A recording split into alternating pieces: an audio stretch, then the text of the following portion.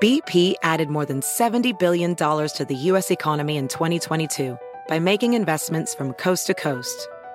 Investments like building charging hubs for fleets of electric buses in California and starting up new infrastructure in the Gulf of Mexico. It's and, not or. See what doing both means for energy nationwide at bp.com/investing in America. Placing a trade shouldn't be complicated. It should be smooth as butter.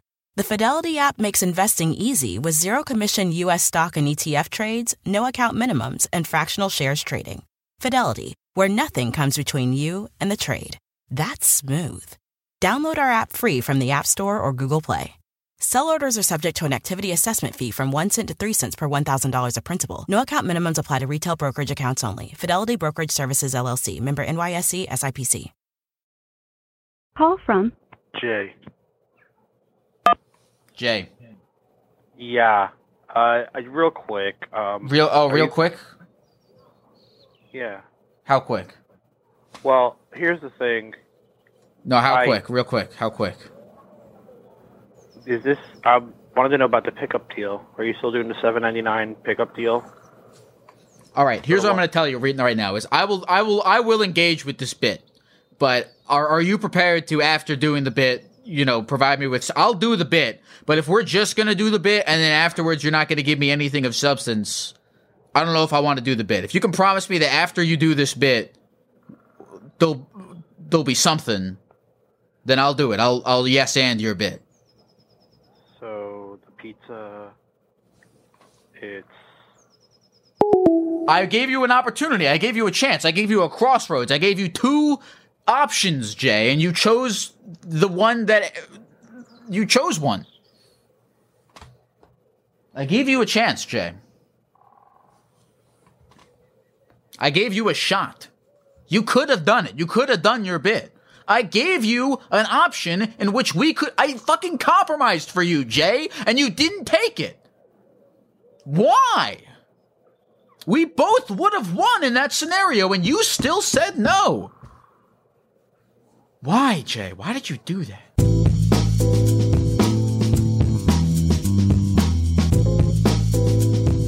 Yo, this is Lyle, this is the Gek, this is me, and I'm in my house, and I'm recording an intro to the Therapy Gecko podcast. You just heard what happens when you try to prank call into the show. But also, it's fine. Look, I don't want to detract people from prank calling into the show, because sometimes, why not? Look, you can do anything you want. I'm not here to tell you what you can and can't do, what shows you can and can't prank call. I'm just showing you an example of someone who tried, and I'm assuming according to his metrics failed to do that. You might be more successful than him. I don't know. That's why I want it to be open for you to be able to try. That's why I'm not saying don't do it. I'm just saying here's a case study. Okay, anyway, welcome. I'm very excited about this episode. Last week we had Attorney Tom here. Attorney Tom is the most famous catastrophic injury lawyer on TikTok. Okay, that means he explains better what it means than I do. But it means that he doesn't do, just fender benders and car accidents. He only does, real shit, real crazy injuries. So he'll explain that in the next little bit. But yeah, he was awesome. We had a great time. He was a great guest. We talked about all kinds of things, all kinds of calls. We spoke with a career arsonist and masturbator. We were pitched on the idea of getting rid of all traffic laws. And we heard a tale of a very spicy encounter underneath a bridge. All great stuff. Tom was awesome. And then in the second half, we talked about all kinds of things. I had a pretty serious call, rare serious call, with a musician having a bit of an identity crisis. So stick around for that. And if you want to call into the show, I stream every Monday, Wednesday, Friday at 10 p.m. Eastern Standard Time on twitch.tv/LyleForever. So go check that out. But anyway, this was an awesome episode. I'm super excited about it. I hope you guys enjoy it. And I love you, and hail Satan, and God is dead, and enjoy. I'll talk with you soon.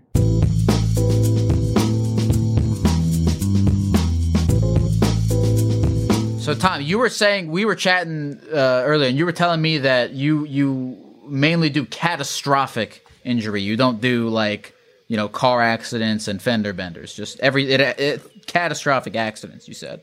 Yeah, correct. I'm a catastrophic personal injury lawyer. What that means is pretty straightforward. I deal with clients who are severely injured, and just by happenstance, a lot of the times people get severely injured are in incidents such as explosions or 18-wheeler collisions. The biggest case I'm working on right now is a 600-foot Norwegian oil tanker collided with an 81-foot shrimping boat, killing 3 of the 4 people on board. I represent the only survivor and one of the deceased seamen. So that's the kind of stuff I do. People do call my office with fender bender, that kind of stuff. And we do, I'll take those cases or give them, have other lawyers work on them. But the cases that I spend my time on are catastrophic personal injury cases. How do you deal with are people constantly coming to you in severe traumatic distress? Yeah. So it just depends. If it's, a lot of the times it's the family who's making the first inclination or the first inquiry, the first round of vetting too, because somebody's either in the hospital or they're just not in the right frame of mind. And to be quite honest, and I don't blame them, when your life gets turned upside down, the last thing you want to you think about is suing. You're thinking about, when can I get healthy again, right? So it's a little bit of everything, and the trauma doesn't go away. If you've ever met somebody who's had a life-altering injury, it's oftentimes not the first 5 months that are the hardest. It's, from 6 months to 5 years later, which is the hardest, where there's no pain and they just have to adapt to their new reality, whatever that is, whether it's not having an arm or not having a leg or whatever. When there's no immediate pain, where they don't need immediate care, it's the pain and suffering, the mental fortitude that they need to keep going is often, it's most tested at that time. Is that something you find yourself having to testify about a lot, is share the trauma that people have had as far as their mental injuries? Yeah, sure. So I'll give you a great example of that. Last September, so a year ago, actually a year ago this week, on September 30th or 31st, I was part of a trial, and 18-wheeler collision. We got a very, very good verdict for our client, $12,450,000 verdict for our client. She was injured in an 18-wheeler incident, and if you looked at her right now and at the trial, you could not find anything wrong with her. She looks like a normal person. She looks totally normal. But what happened was, when she was hit, the way she was collided, or the way she contorted her body, and the way that she banged up against the car, she ended up pinching her trigeminal nerve, which is right in your face, and she developed a condition called trigeminal neuralgia. Okay. Trigeminal neuralgia is called the suicide disease because it's so unbearably painful to live with. Okay. So your trigeminal area is like this area right here. Okay.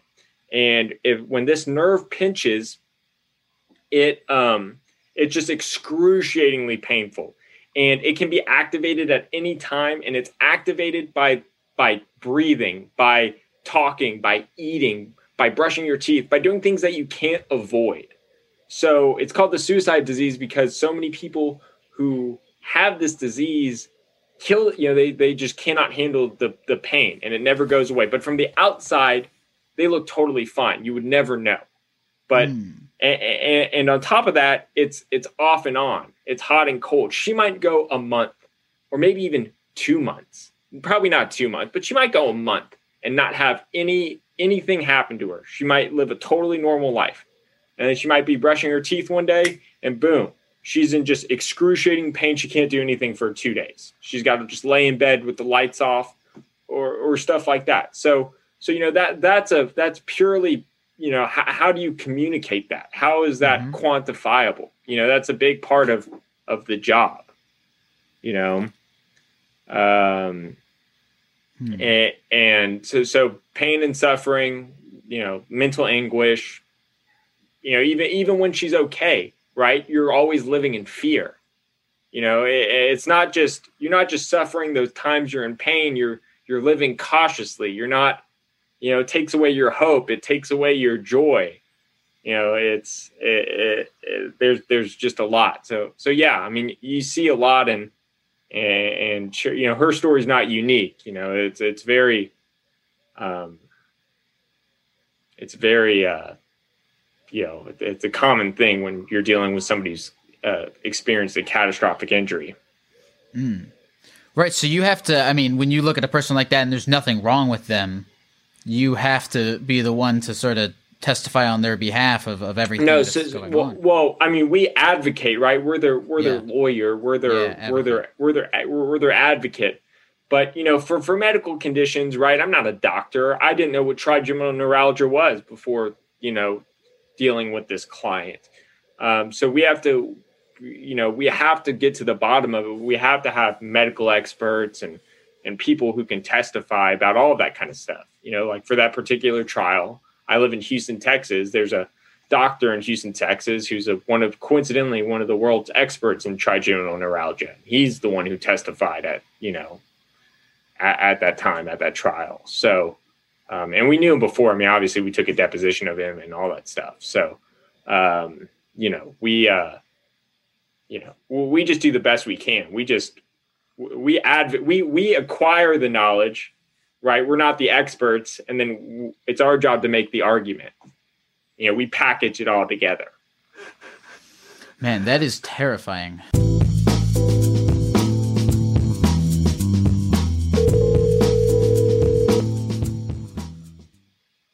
It's so crazy because I was going to say I talk all the time, but the dynamic shifts so much when I'm with someone who actually knows things about things as opposed to me not knowing anything about anything.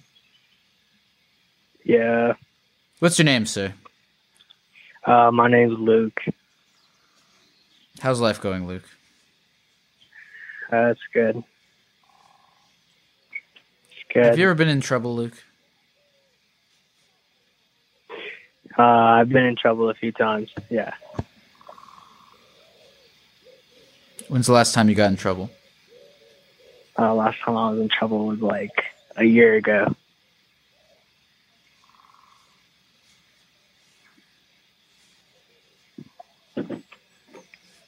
What happened, Luke? And then yesterday. Oh.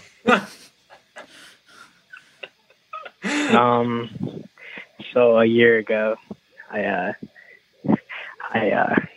committed arson.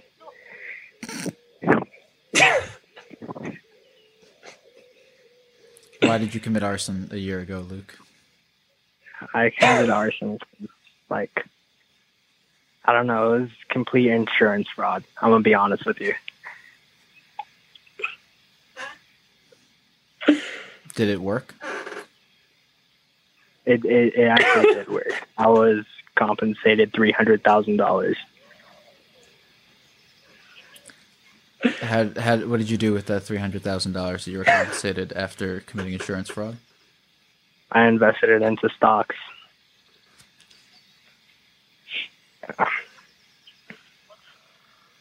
Okay, what'd you do yesterday? Yesterday, I try to live No Nut November every day of my life, and I kind of gave in. Okay. You know what I mean? How did that get you in trouble? Were you under a bridge? It got me in trouble with the Lord. I feel like I've sinned. I feel horrible, man.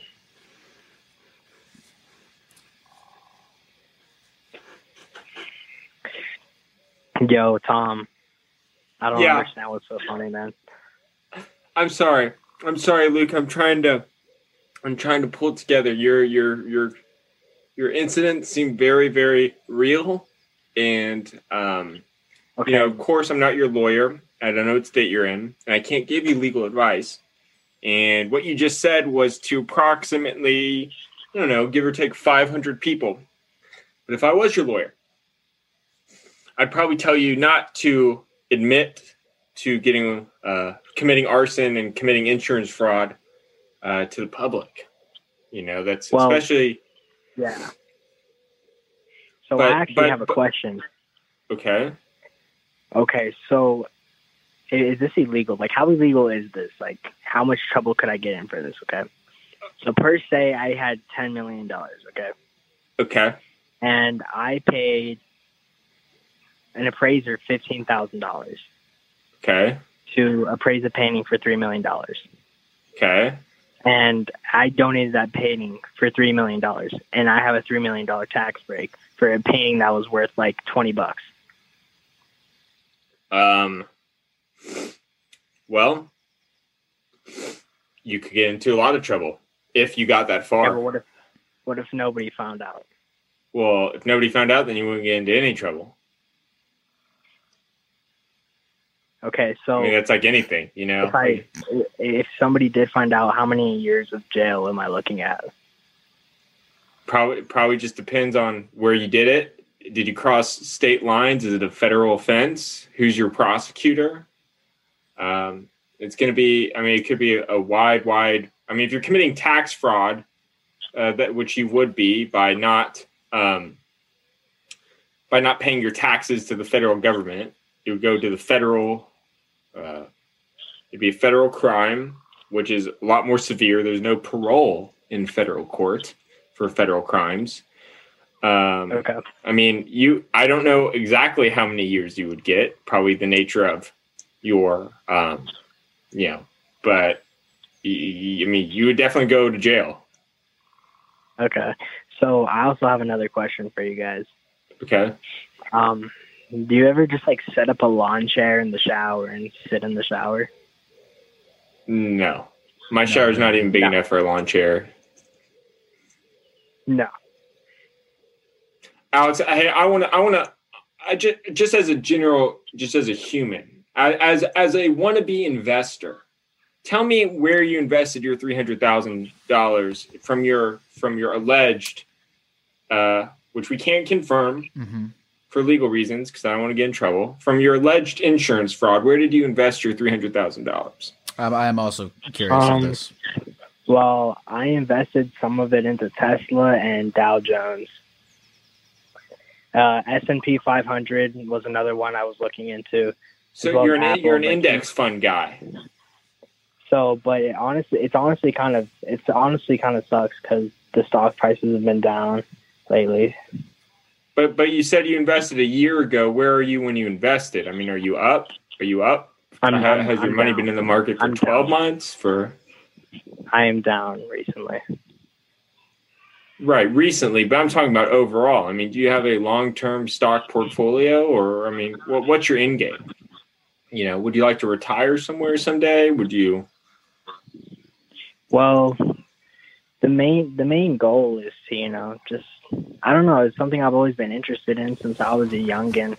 I remember being 4 years old, reading about Tesla on the internet. And I figured it was a great idea to, invest. So Tesla went public in like 2010. So if you're 3 or 4 years old, are you like 14? Do you know that? Can you prove it?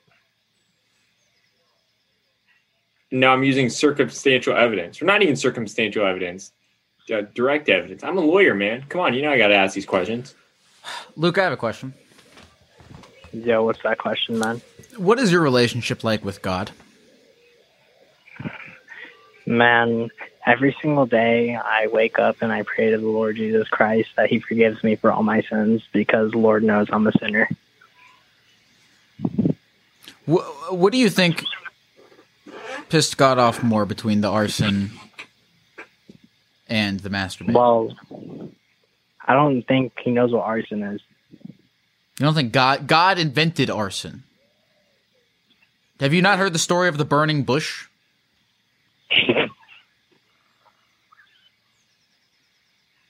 I have. I faintly remember it though. I was around 4 years old. 3 maybe. Just around the time when you started reading about Tesla. Yeah, yes.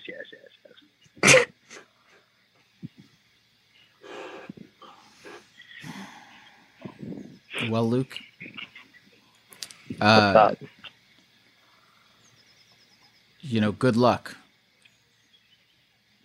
Why do you say that? Because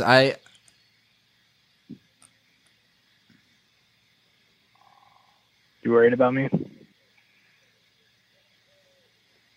I'm worried about those around you. I hope they're fine. I hope they're fine too, Luke.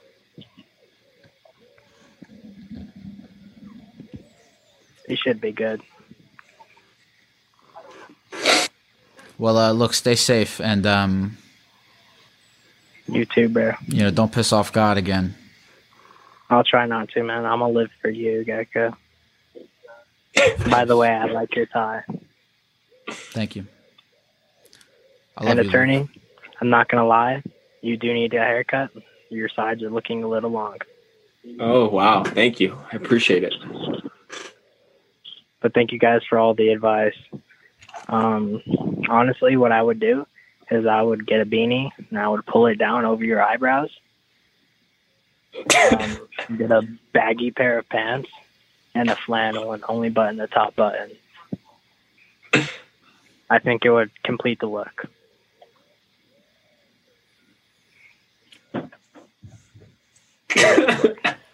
And as for you, Gecko, you look amazing today, man. Keep doing what you're doing. Thanks. Yeah, for sure. All right, take care. All right, you guys have a great day, man. All right.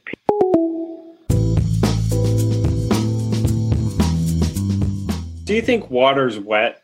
Do I think water is wet? Yes. But why?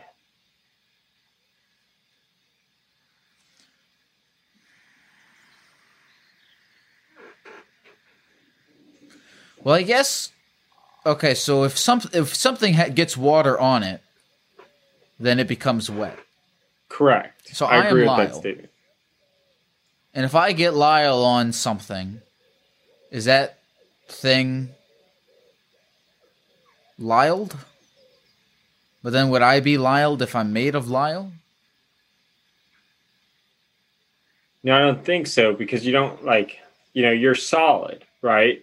Yeah.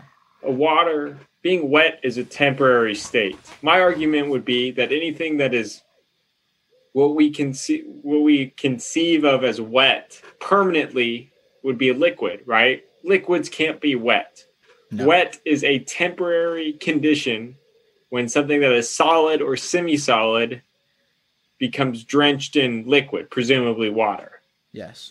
So my argument would be water is not wet. But if you pour water on, Lyle, then Lyle would be wet. But water itself is not wet. Wait, Tom. If you pour water on water, does it become wet? No, it doesn't, because it's a liquid, so it just remains in its permanent state of being a liquid. It does not get anything more wet. What if you freeze it and it becomes ice and you dip the ice in water? Well, while the ice is solid, it can be wet, but then as it transitions into liquid, it doesn't become wet, it just becomes liquid. Call from Alex. to accept. Alex! How you doing? I'm doing Yo, all what's right, up, Alex.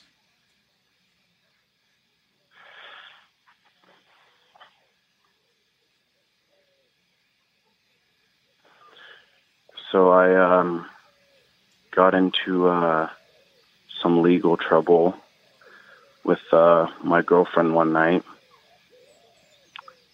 and it ended up costing me $375. So I actually went down to a boat launch, and it was probably just after dusk. And I was sitting down with her, doing what you do.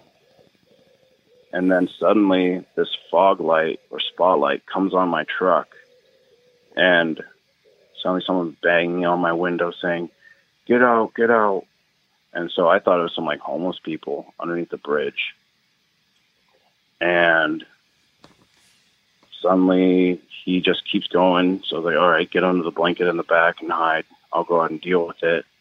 Well, I get out, and then he's like, turn around.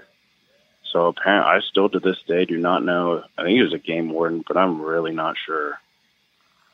But I basically got a $375 ticket for getting a blowjob under a bridge. And I went to contest it in court. And the judge only reduced it by half, even though I had a clean record. And I was very confused. What state are you in, Alex? Washington. Okay. Well, Alex, first of all, Nice. I'm not a Washington attorney. This is not legal advice, and your matter's already over, so that shouldn't matter. But a lot of states do have indecent exposure or sex act in public violations, such as that. And, it's very possible or probable that that ticket the game warden or officer wrote you is within their, is within their boundaries or within their limits, And I'm sorry that happened. And the judge actually was pretty cool cutting the fee in half, I think. So what? So, I mean, what was it? 375 cut by 2. So that's, I don't know. I'm pretty bad at math. That's $180, give or take. $87. Around there. Yeah. Yeah. I'm sorry that happened, but he didn't see nothing. That's the thing is he didn't see anything. So it's I just got a ticket for, I guess, being down there beyond dusk, but well, you can take, you could take some circumstantial evidence. I'm sure if you were in a closed car, your windows were all foggy. You guys were probably in the back seat. How long it took for you to get out of the car. And to be quite honest, you even admitted that you were getting a blowjob, here. So, he might have seen something or heard something that inferred or gave him, enough evidence to write you that ticket. And it sounds like when you went to court, you pled guilty if your ticket got reduced, so you didn't fight it, which you had the right to. But I did fight it. Oh, you did fight it. So you went to trial. Yeah, I did. I went down there because he wrote me a ticket for being down there past dusk. And so when you pull into the boat launch, and I went back the next day, and all the signs are covered completely with sticker bushes. So you couldn't see them anyway. So you couldn't read the signs that said you couldn't be there. I mean, I've lived there so long, I know that you can't be there, but still, in the eyes of the law, technically, you can't see the sign. So I showed the pictures to the judge. She's like, all right, reduced by half. I was like, okay, well, whatever. I have a clean record, but that's fine. So I went back the next day after the trial, and all the sticker bushes were gone. So having a sign is not outcome determinative, right? So, I mean, I could go out into,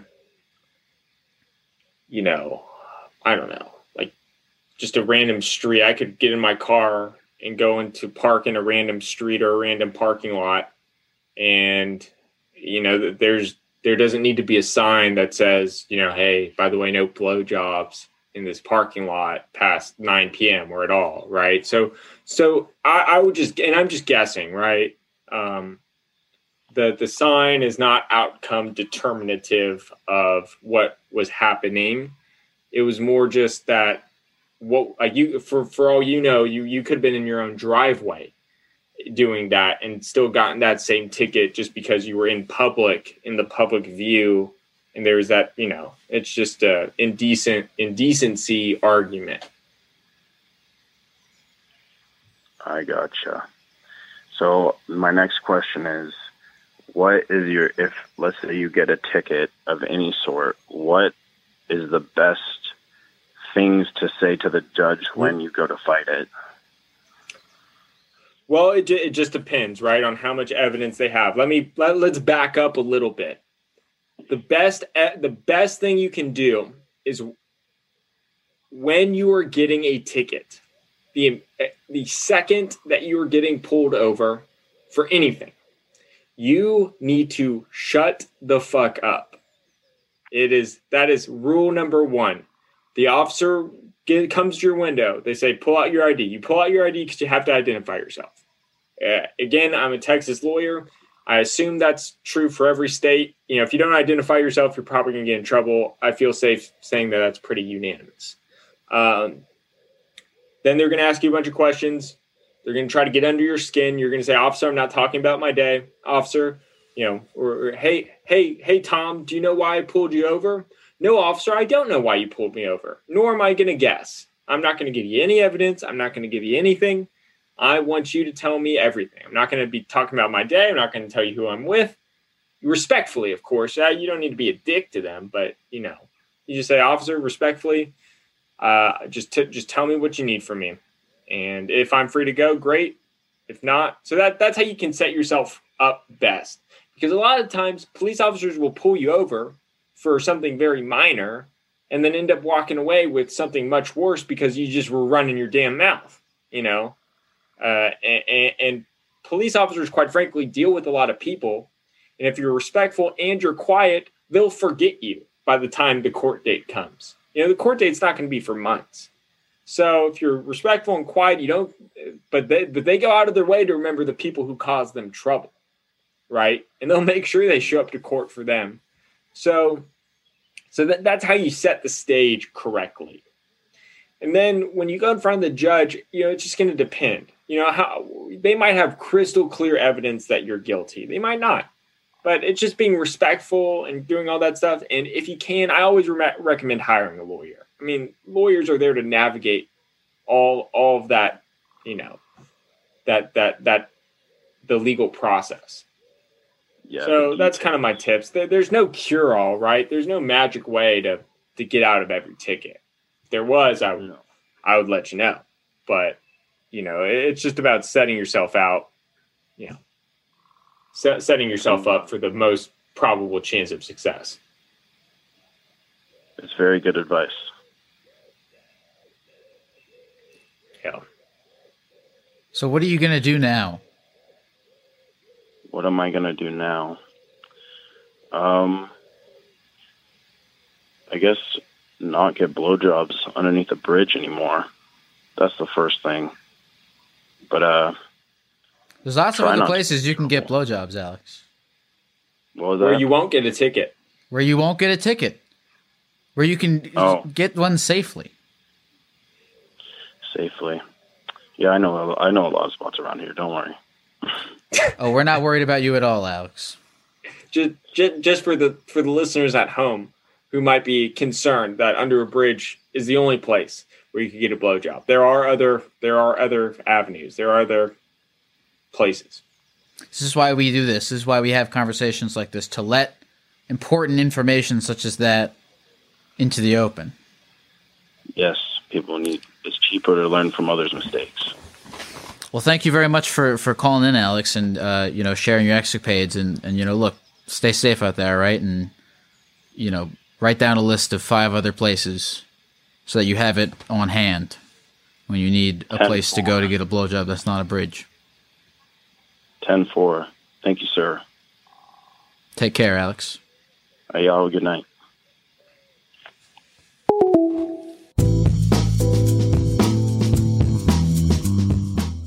Can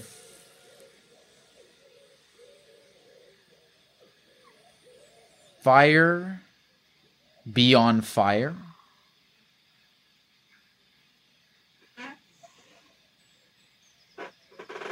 But what is but you wouldn't but fire is not a property, right? I mean, something can be wet. Well, I guess something can be on fire, right? Something can be burning.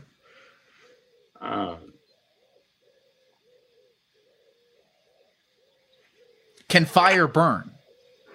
Can fire be burning? Of course.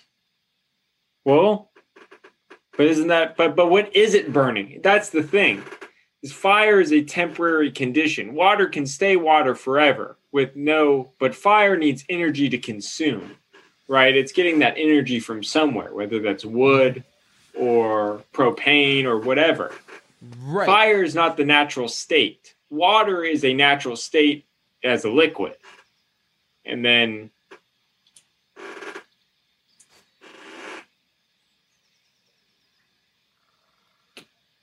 can water burn? I mean, in theory, right? Water boils and it evaporates.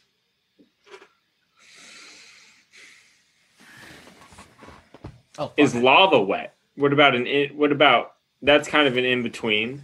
Is lava wet? I thought lava was like melted. What the hell is lava?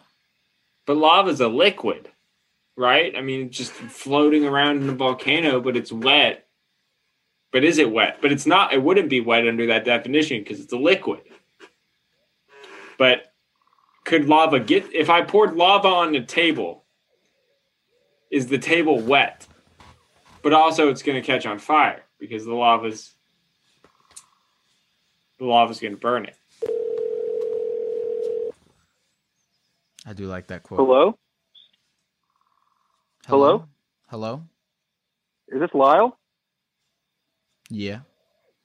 Gak, fucking A. I'm watching the stream right now, and it's not lined up with what's happening on my phone, so this is very interesting. Wow. I need to leave this area of the computer. Yeah. Leave your computer. I don't know how to pause it. I want you to leave your computer, and I want you to go somewhere far away, and I want you to pretend like you're on a private phone conversation with a gecko and an attorney who does not give legal advice and is not your attorney. Wow. So And usually the gecko is not a real therapist. This is surreal. Let me ask you something, Scott. Yeah. You ever been in trouble? Oh, God. My whole life has been nothing but trouble. Nothing but trouble. When I was, 16, pulled over, driving a car with no license. I hadn't even taken the test at that point. I was just fucking this girl who had a car. And that just led to a slew of issues for years to come. But that's okay, The government exists for some reason. Do I agree or do we agree why it exists and what they do to us for the things that we do on the road or at home and shit like that? Who cares? It's beyond us. The law and it exists. And I try to live my life as if it's just not there. How about you? So you do, but then you do care, right? I mean, you can't say that. Oh, because if you live your life like laws don't exist, you get consequences like getting pulled over when you don't have a license and the repercussions. Oh, of course, all of those repercussions I've been dealing with for years. Oh yeah, I mean, so I know they exist. What's your theoretical stance on governance? What is the perfect form of government? Well, I mean, I think we can all agree, no matter who we are, that there has to be some general census of how to act amongst each other. But it is not in my nature to really invoke my life onto anybody else's. Like, I think government should be minimalistic, and I think democracy has taken a slight dive in the last 100 years. And I just want everyone to be happy no matter what they're doing. I want nobody to impede on their happiness. And I want us all to just live cohesively. But what do happens? what makes. Go ahead. But what happens when there are bad actors? You can't just. That sounds like a perfect world. No. The world's not perfect. Somebody's going to intrude on somebody's rights. How do you need somebody to step in and be the enforcer of laws? Well, and I know this is probably going to catch some flack, but I'm 27. I'll be 28 in January. I'm a younger dude, and I was not around for the times when pretty much everyone who was a man carried a gun, and lawmen were far and few in between. And if you had an issue with somebody that really demanded an action, you would take care of it yourself. I feel like society as a whole has diverted towards a world where we rely too much or too heavily on somebody who is too far away to take action for us. What does that mean, rely on yourself? I mean, couldn't you use that as an excuse for everything? Don't you need a neutral arbitrator? I've never seen an incident where one party says they were completely at fault. What happens if two people get into a fight? One person kills the other, and it was really the guy who shot's fault. But then he's just going to say, yeah, I was just defending myself or whatever. You're leading. There needs to be a big brother, big sister in some capacity, surely. I mean, if you rely on everybody's word and goodness. I agree with you. And that's why I say I relish the days that are long past where, the law exists, but it didn't impede on your daily life as heavily as it does today.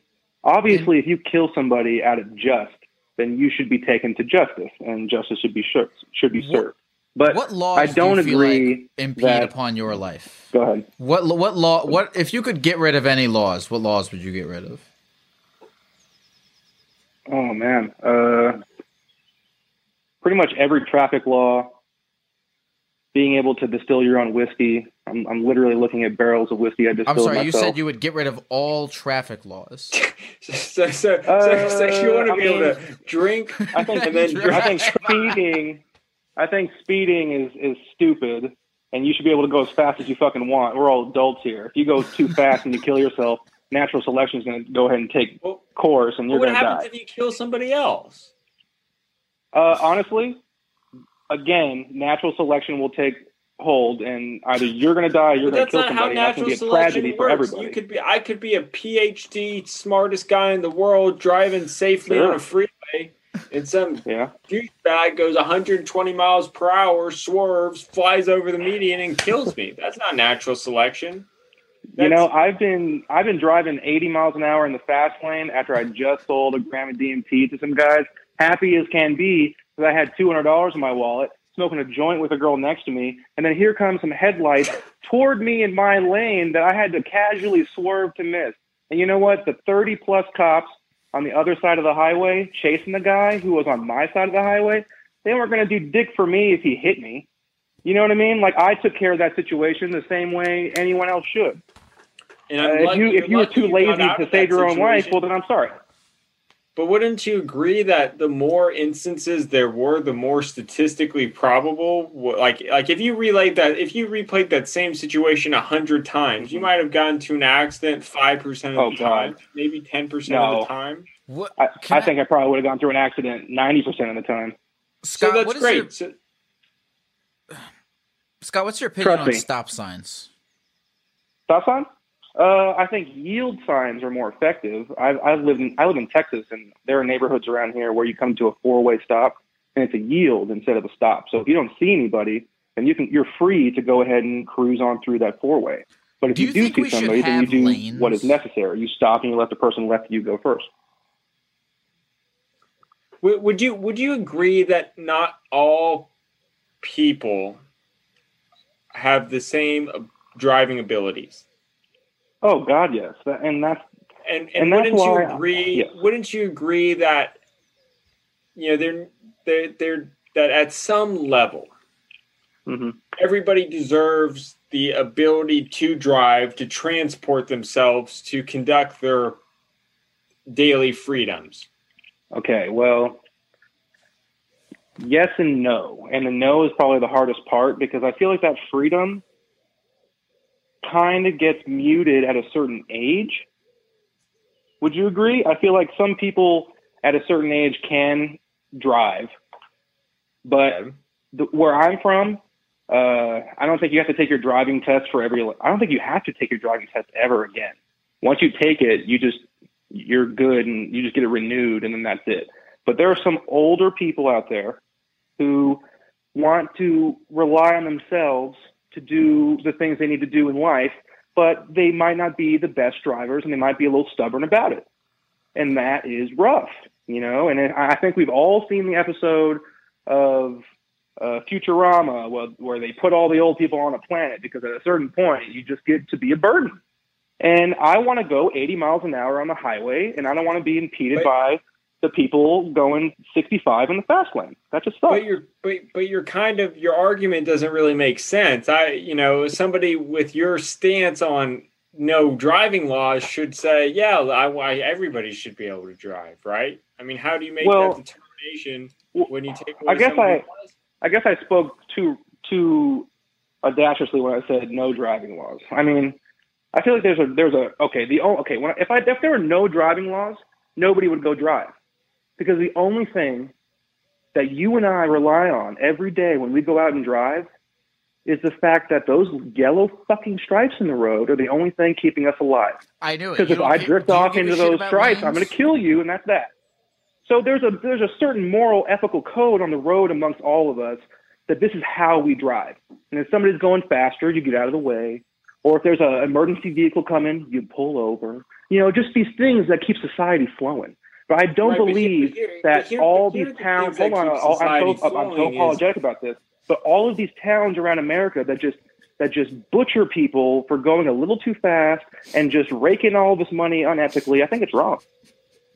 But wouldn't you agree that if millions of people are on the road a day, you need some form of cohesive structure? Because if you leave everybody just to go Autobahn style in Autobahn, but if you go look at the statistics for the Autobahn, I mean, they're very opaque. I mean, nobody's killing themselves on the Autobahn every day. Right, I get it. Right there, but there are lanes. There's etiquette. I don't want it to be road warrior. I just want no speeding tickets, pretty much. Listen, I feel like this is taking away from the whole point of why I called today.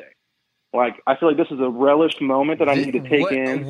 And you guys are so important. Go ahead. What happened? I want to hear you say that you need traffic lanes. Laws exist for a reason. Can you say that it's important to have lanes? Oh, absolutely. If we didn't have lanes, we'd be all over the place. Okay. Listen, you're getting too caught up on the fact I don't want traffic laws. I just don't want cops to be able to sit on the side of the road and find your ass for going a little too fast. What state do you live in? So that I know that when I go there, I'll just walk. I live in Texas, where we can go 80 miles an hour on some roads. And if no one's around, you can just go 90, and it's totally okay because you're not hurting anybody. And you don't want to hurt anybody. You just want to get through this massive state that's 3 times the size of yours a little bit faster. When I go to Colorado to buy weed where it's legal to bring home here where it's not, I have to obey the traffic laws coming back because I don't want to get pulled over again. And I don't want to have to pay New Mexico a bunch of fucking money just for going a little too fast. Where just 10 miles up the road, it was 80 miles an hour and it would have been legal. Because it's legal to buy weed in Colorado. It's not legal to take that weed into Texas. Nope, not at all. And you're upset that you can't break the law. I feel like prohibition, needs to end, and that's okay. I don't look at the law as anything that really affects my daily life. I just kind of live my life the best I can. This call by I treat people the best I can. No. You opened the call by saying that on a daily basis the laws affect your life. You asked me if I had ever been in trouble, and I said that trouble follows me everywhere, man. Whatever, you deal with it like you deal with anything. You learn from it, and then you try to be wiser and move forward and not do that again. But that's okay. You know, if none of us had ever been in trouble, I feel like none of us ever really would have learned anything substantial. You know, what a beautiful lesson for. Oh, come on. I mean, what troubles have you gone in where you were just like, man, that was a lot of work for not a lot of reward and a lot of hassle. I should probably just not do that again. I mean, I feel like we all do that every day.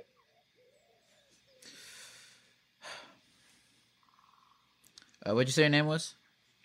My name's Adam. First man. You, Scott. Yep. Well, Adam, thank you for calling in. This was informative. What? No. What do you mean? Dang. We got a good 15 minutes. Wow. Adam. That just. I mean, you know the old saying, "Time flies when you're having fun." I love you, Scott. I'll talk to you soon. Oh man, I love the hell out of you, and I love everyone who's listening. And again, I'm not a bad person. I just want us to be able to go faster. So you have a really great night. You too. Oh wait, before you go, hey, can I ask you something? Lyle, how are you doing today? You know I'm doing all right.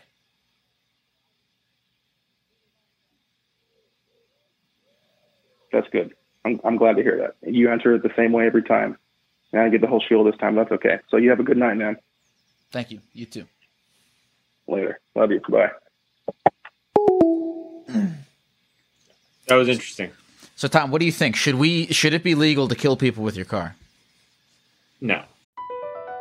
BP added more than $70 billion to the U.S. economy in 2022. Investments like acquiring America's largest biogas producer, Archaea Energy, and starting up new infrastructure in the Gulf of Mexico. It's and, not or. See what doing both means for energy nationwide at bp.com/investing in America. In a fast-paced world, every day brings new challenges and new opportunities. At Strayer University, we know a thing or two about getting and staying ahead of change. For over 130 years, we've been providing students like you with innovative tools and customized support, so you can find your way forward and always keep striving. Visit strayer.edu to learn more. Strayer University is certified to operate in Virginia by Chev and has many campuses, including at 2121 15th Street North in Arlington, Virginia. Hey folks, this episode is sponsored by Prize Picks. Football season may be over, but the action on the basketball court is heating up. Whether it's tournament season or the fight for playoff home court, there's no shortage of high-stakes basketball moments this time of year. Get in on the excitement with Prize Picks, America's #1 fantasy sports app, where you can turn your hoops knowledge into serious cash. Personally, Prize Picks graciously set me up with an account for myself. I made some picks for the NBA, and I did make a little extra money, which I of course put safely away in a high-interest savings account.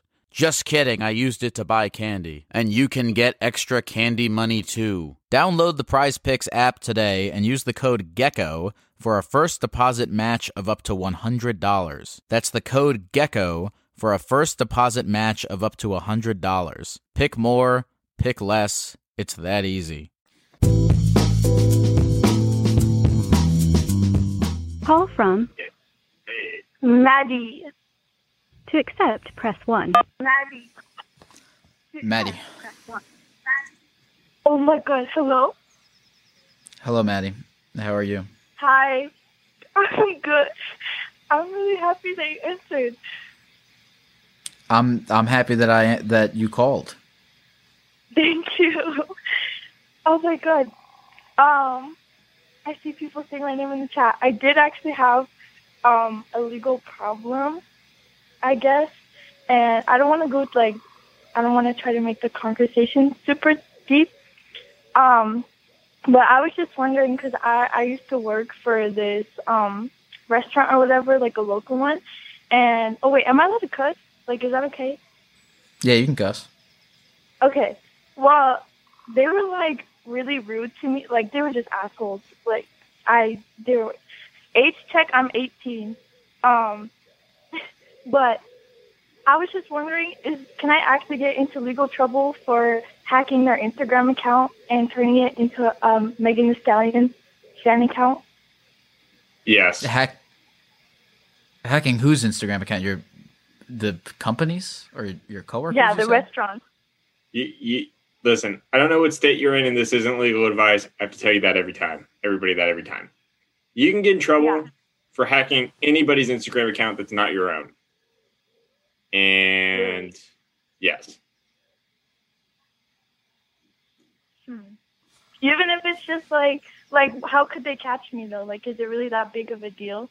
I mean, everybody says, "How can they catch me?" until they get caught. I don't know. Maybe somebody from the restaurant's watching a stream involving a therapy gecko, and they recognize your voice, and then when the incident happens, they know who it was. You know, I don't know. Yeah, but I think like they deserve it morally.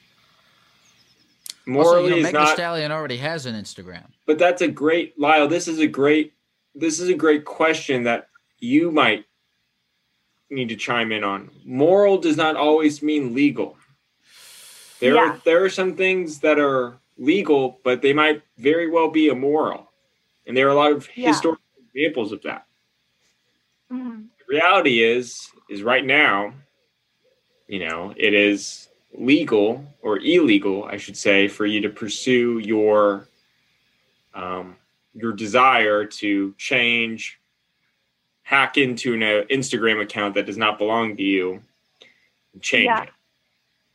Well, I wouldn't really call it hacking. Like, it's not really hacking. It's just you, you put, if they don't have two-factor authentication or whatever, you can just, like, put in a different email and then change the password, is what some person told me. I asked somebody to help me with it. Why does it matter if it's not hacking? You're achieving the same ends. Yeah, well, I guess, Why are you mad at these people again? Well, I just, I don't know, I just really didn't, I don't know, I don't want to get too deep into it, but there was, definitely, they were just assholes, I don't know, there's so much, there's months, but there was, inappropriate touching from the boss who was, 50, and I just have always just, hated them, and, okay, So, okay, if that's true, I think you need to go talk to a local employment lawyer, right? Yeah. So, of course, bosses cannot take advantage of their employees or touch them inappropriately. That's completely outrageous and creates a bad work environment. And I'm just switching gears just for a little side note. It is possible for there to be bad work environments that aren't illegal per se. It's part of life. I deal with jerks every day, that's different. But if you are legitimately sexually harassed, that is beyond just being a bad workplace. That is a unsafe, illegal manner. And if your trust me, your revenge would be much better suited in the form of a legal action. And the people who handle those type of issues are employment lawyers. So I would go onto Google. I would just Google employment lawyer. Google will match you to wherever, state or city you're in, and just go talk to them. Usually it's free consultation, and they'll tell you whether or not it's legit. And hopefully whoever did that to you is held accountable. The restaurant's held accountable for having a environment where that's allowed or tolerated. but I would advise strongly against the original game plan of hacking their accounts. That is the wrong way to go about things. Yeah, I agree. Let me write that down. Employment lawyer, yes. Employment lawyer, okay. Also, look, it's more effective too, because what the heck, they're just going to change back their Instagram. You're not going to, achieve any real change or get back at them in any sort of meaningful way that doesn't also bite back at you, Yeah, that's true. I was just annoyed, and I didn't feel like I could actually do anything about it. Just wanted to, I guess, mess with them. So, yeah. Yes, you're right. Yeah. Well, Maddie, look, I hope that you're able to solve this in through the system in a meaningful way. Yeah. As opposed to creating another Megan Thee Stallion Instagram account. Yeah. Thank you. Absolutely. You take care, Maddie. Thank you for calling in. Thank you. You too.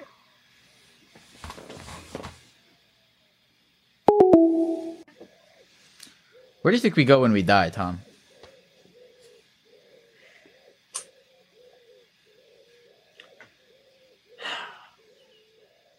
I don't know.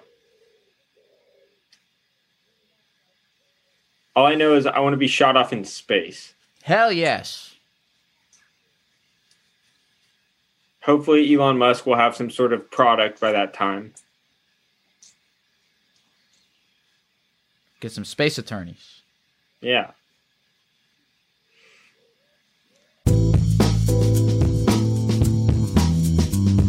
Hey, Lyle again, not on the stream, but in my sad little basement recording for the podcast. I just wanted to say shout out to Attorney Tom, guys. Go follow him on Twitch and TikTok. He's just one word, Attorney Tom. He was awesome. Shout out to him. There's more coming soon, so stick around. We got a whole second half. I also just wanted to pop in with a tiny little ad read for myself here. The Therapy Gecko / Lyle Forever Patreon will be launching this week. If you are listening to this on Monday, September 28th, 2020, I will be launching my Patreon on, I believe, Wednesday. It's going to be patreon.com / Lyle Forever. If you guys want to support the show, hop on that. I'm going to be doing Patreon-only live streams. It's going to be a Patreon-only Discord. Might be some nice little merch benefits coming soon for some of the other tiers. Anyway, yeah, so I don't usually comment on the calls, but I will say this next call was a little bit, I feel like I got a little bit more serious than I usually am. So I figured I'd mention that while I'm here. Anyway, you know what? I'll let the calls speak for themselves. I'll get out of here. All right. I love you guys. Enjoy the rest of the episode. Talk to you soon.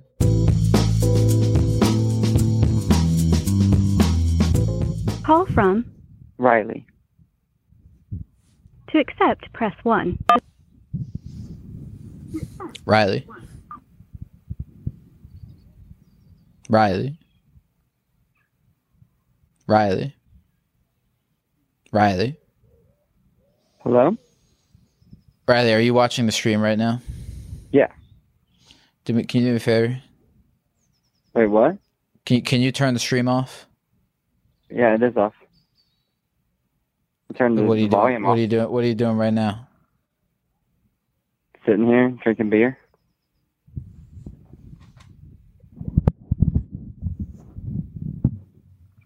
Have you ever lied, Riley? Yeah, definitely. About what? That's where it gets complicated. Why is it complicated? Well, let's just say most of my entire life has been a lie. How has most of your entire life been a lie? All right, well, I'm kind of trans to begin with. Okay.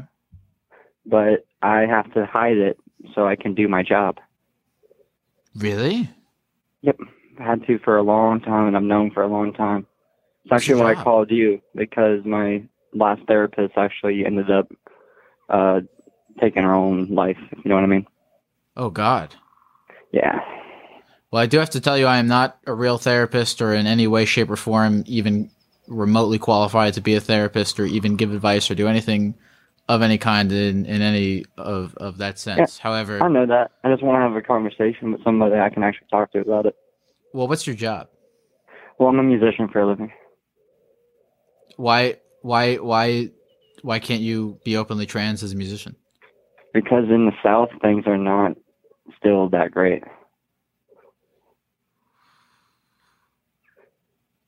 Like specifically in the music scene that you're in? Pretty much, yeah. The areas, like, unless you're, like, a lot of the money, if you're not, like, you know, making a bunch of money off your own music, is going through the cover circuit, you know, where you go and you play at bars and restaurants and stuff like that. And in certain areas in the country still, there's still a lot of people that, you know, I've heard it before where, you know, we love your music, but sound great, but people just wouldn't be comfortable with someone like you here. You go back 3 months later, not looking that way anymore, and then boom, you get the job. Where in Texas are you? Well, not in Texas, but a little more towards the east. Did you ever say where you were? No, I'm not really gonna give my like exact state. Sure, you don't have to. Is there a reason why you don't want to move and go somewhere else? Money. I've ended up homeless before. I've lived out of my car. It's some of the worst experiences ever. Like to wake up freaking, you know, in a 95-degree car. And do you live with your parents now? No, I live on my own. I'm able to make my own. I was able to make a pretty good living before all the craziness of the world. You know what I mean? But so that's where it's like, could you not find a place in? I mean, could you not find a place like? I mean, like you don't have to move to like New York City to find a place where like you could feel comfortable being openly trans. But like, could you find a place that is less hostile to trans people that you could afford to live in that is similarly priced as where you currently live? Where it's like still somewhere. Well, that's another thing is like in this industry, it's all networking. So if you don't know anybody and you go somewhere completely new, you have to start from the ground up again. You're throwing years of, you know, networking out the window. So I did do that. So I moved like 600 miles away. Sorry, what? So you mainly make your money from bar and restaurants? Most of it, yeah. The primary bulk. Do you do any independent music, or are you mainly just a cover music? No, I do independent music too. What genre do you play? It's kind of like psychedelic blues rock with jazz influence.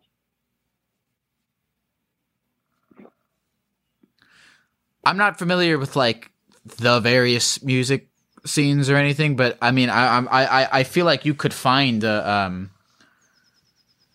mean, are you adverse to like it's so fucking different with the fucking pandemic, but like, are you adverse to trying to find a city that has like a solid scene for your genre that is, you know, more welcoming of you know, and progressive area? Oh, absolutely. But that's where like I've met a few people that, you know, are in some pretty, you know, big internationally touring bands, and they always tell me like move to New York. And I'm like, I would love that, because Los Angeles is where more of the, you know, less people go there to play. They go there to do more of the technical side of things, like movies and production and stuff like that. New York's where a lot of musicians will go. And they're like, they would love you there. Doesn't matter who you are there, as long as you just play good music. But that's where it's like, how do you go about, especially when you're, you know, I'm not saying I make a bunch of money. I was able to support myself before all this stuff was going down, but now it's like, okay, barely even scraping by.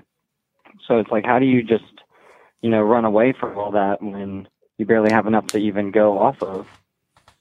But at the same time, it's like, that's just, long story short, I've the whole in the closet, out the closet thing, I've done that like 5 times. How is it something that you're like, Is this like a thing that's like actively taking a toll on you, constantly having to like hide who you are and like in the closet, Very. out of the closet? Very. It's brought on a serious drinking problem. How old are you? Can I ask you how old are you? 27. 27? Yeah. I'm trying to. I want to break down why you can't move. All right. Well, I mean, there's a lot of factors to that because where do you go if you have no one that you know there?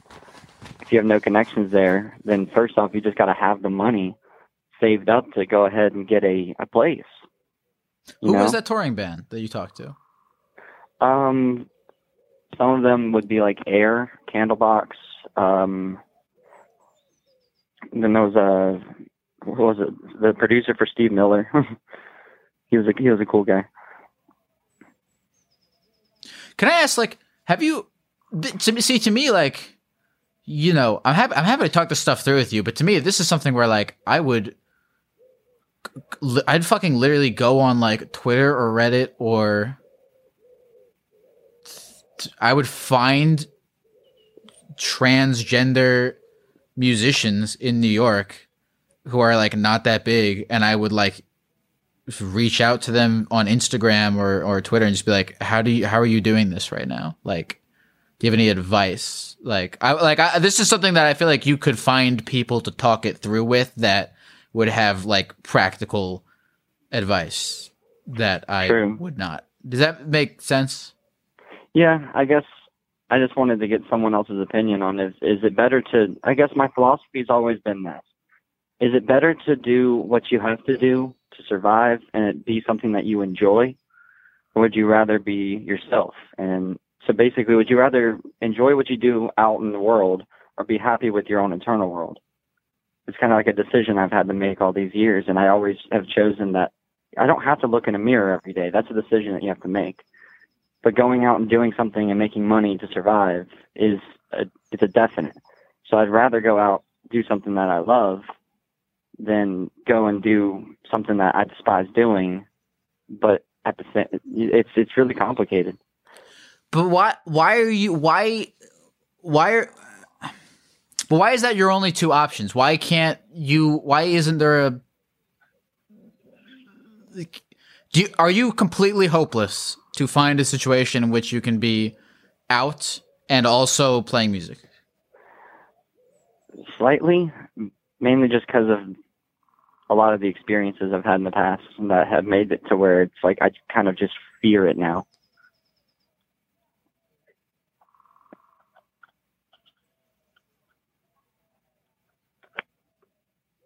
It's complicated. It's tough, and it's not something that you know. It's not like I can understand any of it either, and I never wish this on my worst enemy. But at the same time, it's like I'd rather do what I love, and that's play music. But at the same time, yes, if I could have both, I definitely would, and that's kind of the goal. I'm losing my house in a few weeks due to the whole pandemic, and I'm getting a cheap room at a friend's house out here for about 6 months, and my whole plan is to save up as much as I can, and that way I can kind of sit there and go, all right, what's next? I think that's a good plan to try to save up some money to move. I mean, you're getting kind of double fucked because, you know, live music is, you know, on a downward how hard are you going at, like, can I call you dude? Or do you go by I don't him? care. I never care. Dude, how about any of that. I just want to make sure. How hard are you going at, like? So okay. Well, first of all, someone in the chat was sort of echoing what I was saying, which is like, you know, there's probably subreddits of, like, you know, there are like definitely people on the same journey as you, possibly even, you know, proximity closer to you than you would think. I would go on Reddit and I would go on Twitter and I would like find other trans artists and like ask them for their advice, even if they're like even if they're similarly hopeless to you, and they don't have like a solution for you, you might feel like some solidarity there, or it might make you feel less alone about it if you feel alone about it. True. You know, what else? I guess one of my other plans is to try and maybe start streaming while doing, like, being more of myself, you know, and try and putting my talent out there like that. This is fucking and I'm learning this. This is, I know that we don't have fucking comparable situations, but I really do believe that you will be rewarded for being yourself. Because what happened is, if you, what am I trying to say? How hard have you been going at like putting your music out on the internet and like streaming on like RPan or TikTok or anything like that? Barely any at all, because I've always been afraid to do any of that stuff. But I think, and look, you know, it's easier in front of people because you can see them. You can see the reactions. You can deal with the reactions in person. On streams on the internet, this place is wild, man. It's a wild, wild west out here. But dude, there are sort of like how I was saying, like in these like subreddits, there are other like trans artists out there. There are like fucking trans people all over the place that would like, if you came out and you had like your story and you went on TikTok and if you went on TikTok and you made a TikTok video about like, I'm an artist, here's my story. You literally just told the story that you have told us. People would connect with that story and they would want to follow you and they would want to listen to your music.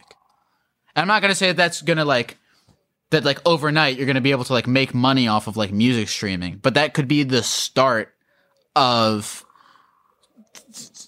you know, taking ownership over your identity, and not just taking ownership of your identity, but you'll start to be like, oh, I'm actually like being rewarded for being myself. People would DM you and be like, hey, I'm really fucking glad that you're doing this because I was scared to do this. And the way that you're being, you know, open about who you are is inspiring me. And then you'll be like, oh fuck, I'm actually getting I've been consistently my whole life punished for being who I am, but we're in a fucking media landscape right now where I genuinely think you will be rewarded for being who you are. Does that make sense? Am I talking crazy? No, I mean, it makes a lot of sense. It's just, I guess, on my end of the thing, where first time I did that, or I came out, it was amazing. Like, I got all those messages from so many people, and it was so much support. And then I ended up homeless and living out of my car, and it's kind of hard to find a place to go and shave and do all that stuff that you need to do to not look like the other when you're living out of your car every day. And I was actually on the process of starting hormones, and I was supposed to go a whole year every day as myself, and I made it 7 months until I just, I was homeless and I couldn't do it anymore. And so when that happened, I was like, fuck, sorry. I don't know if we can curse, but I was like, this sucks because now I got to go back into hiding per se.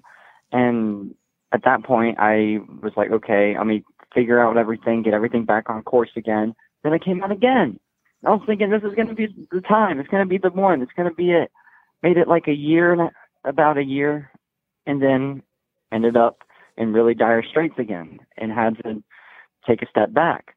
And then finally, after the second time, I ended up making music a full-time career, and I was like, I don't ever want to lose this. But then I moved away to where I am now in hopes of doing exactly what we're talking about, and it did not go well.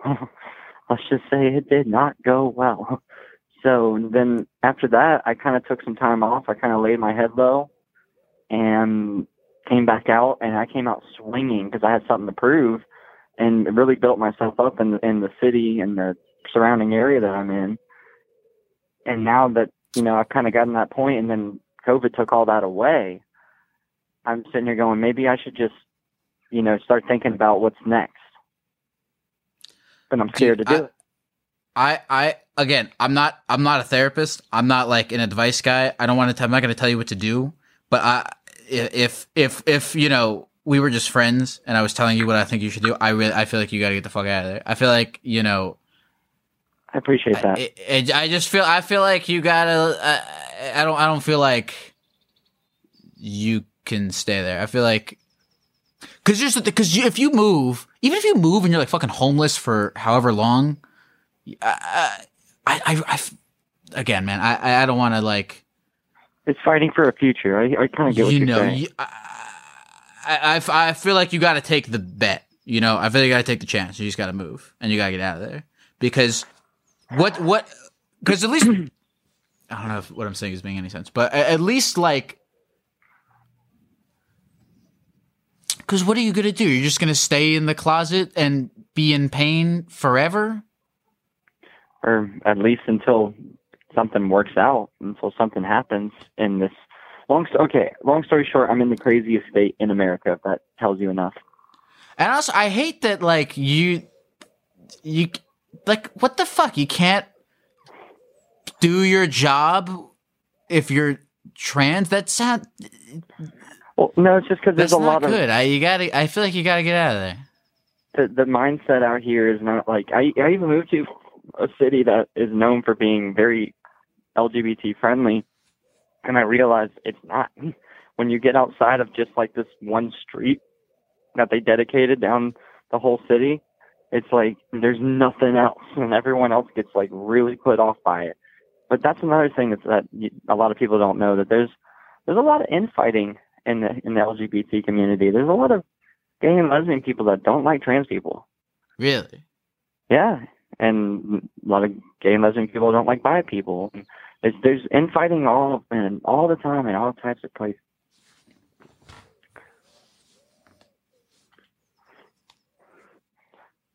And what's funny is, I'm going to say it, somebody, I'm not going to say it because it's just too spot on. What? Okay, let me ask you. Crazy question. Yeah. If you could live anywhere in the entire world, where would you live? In the entire world. Well, that's the thing. I hate the cold. With a burning passion. Okay. But a lot of the places I would like to live are cold. I mean, like New York City, but just I want to go somewhere where there's just people playing music all the time. And that's all that happens. Every day, every second, every minute. Could you go to There's always Nashville? good music being played. Oh, I love Nashville. That's a good spot. Is Nashville LGBT friendly? Not as No much. idea. But I'm not like... I mean, I'm born and raised in the backwoods, on the creeks, all that stuff. So at the same time, I'm not like, the most quote-unquote flamboyant person. I'm still raised from the backwoods. I know how to handle myself.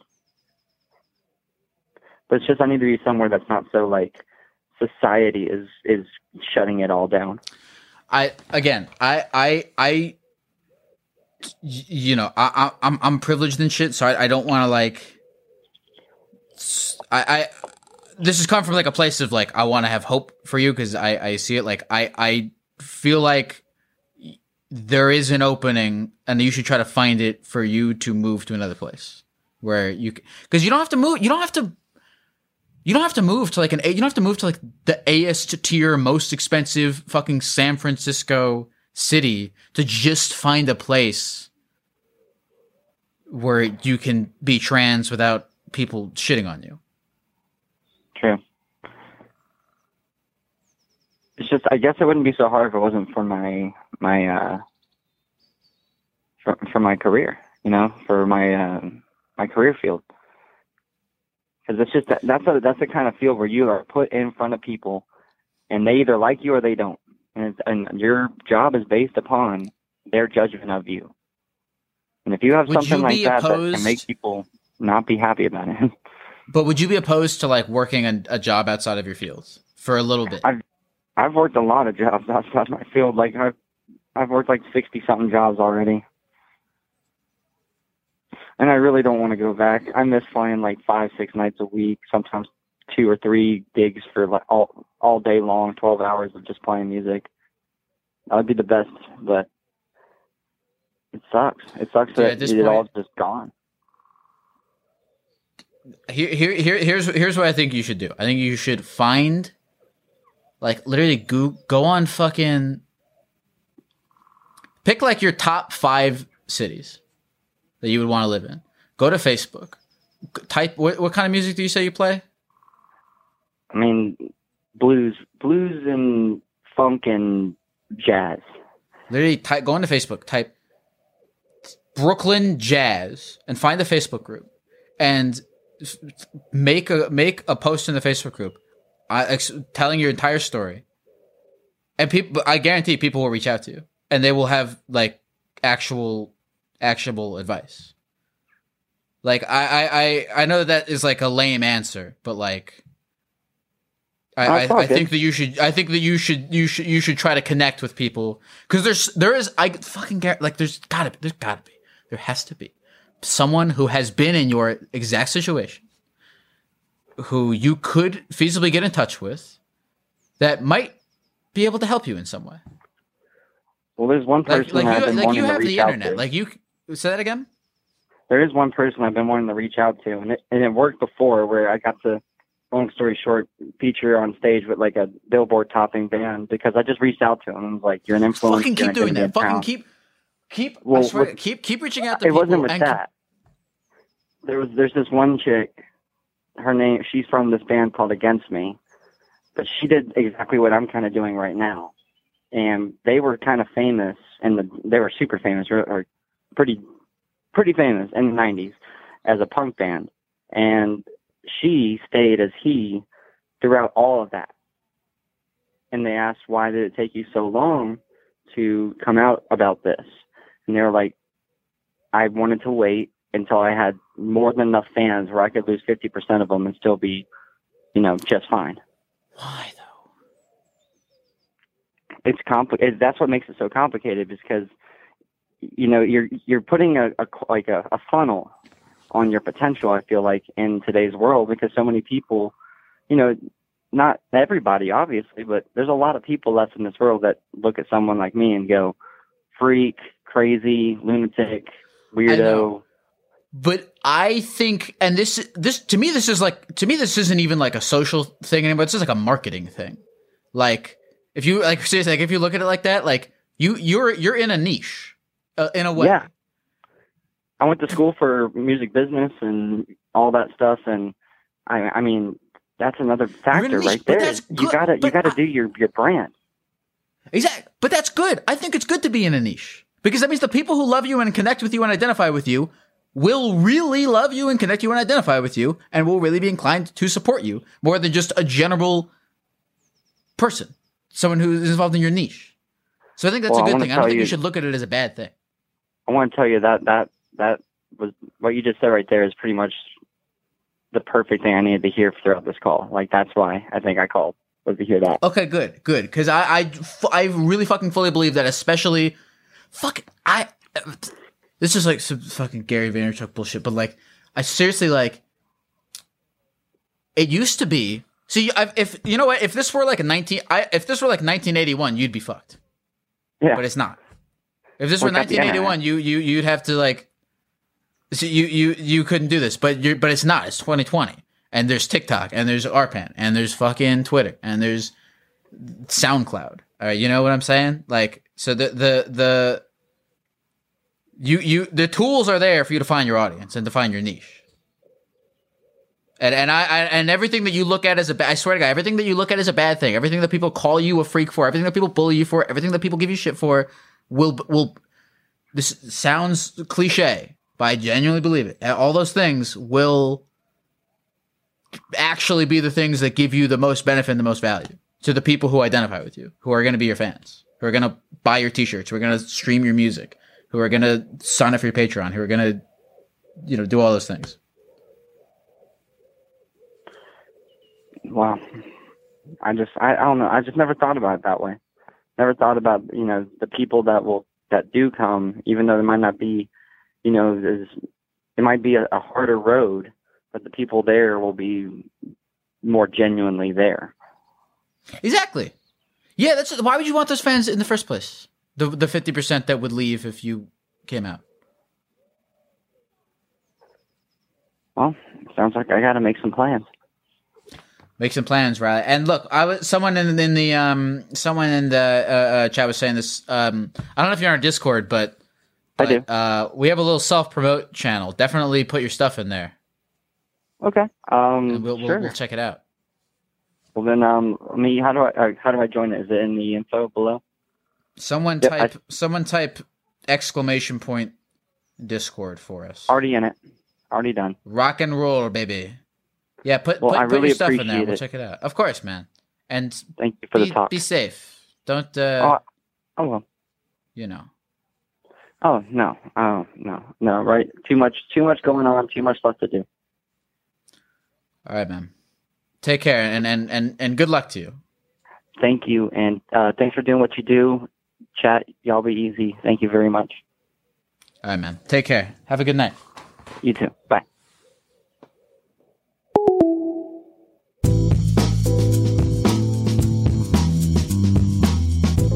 Call from Zach. Zach? Zach! Heck, finally. Have we never spoken before? Is this the first time that we have ever spoken? This is the first time we're speaking, Geck. So you're telling me so that this is momentous. I don't know how many times I've called it. It feels like I've been on the phone for a year. Do you feel like it almost feels like we know each other a little bit? Yeah, no, I feel like I know you pretty well. I mean, I don't know if you feel like you know me, but I hope you do. I don't necessarily feel like I know you, but I mean, you know, I don't mind. I think we can feel comfortable in each other's presence. I wouldn't say I have like tangible information about you necessarily, but I think that we could, you know, have a conversation with each other. That's very fair. To be honest, there's a really, really good reason that I called, and I feel like you're the only person that can help me with this. So I'm really excited for this.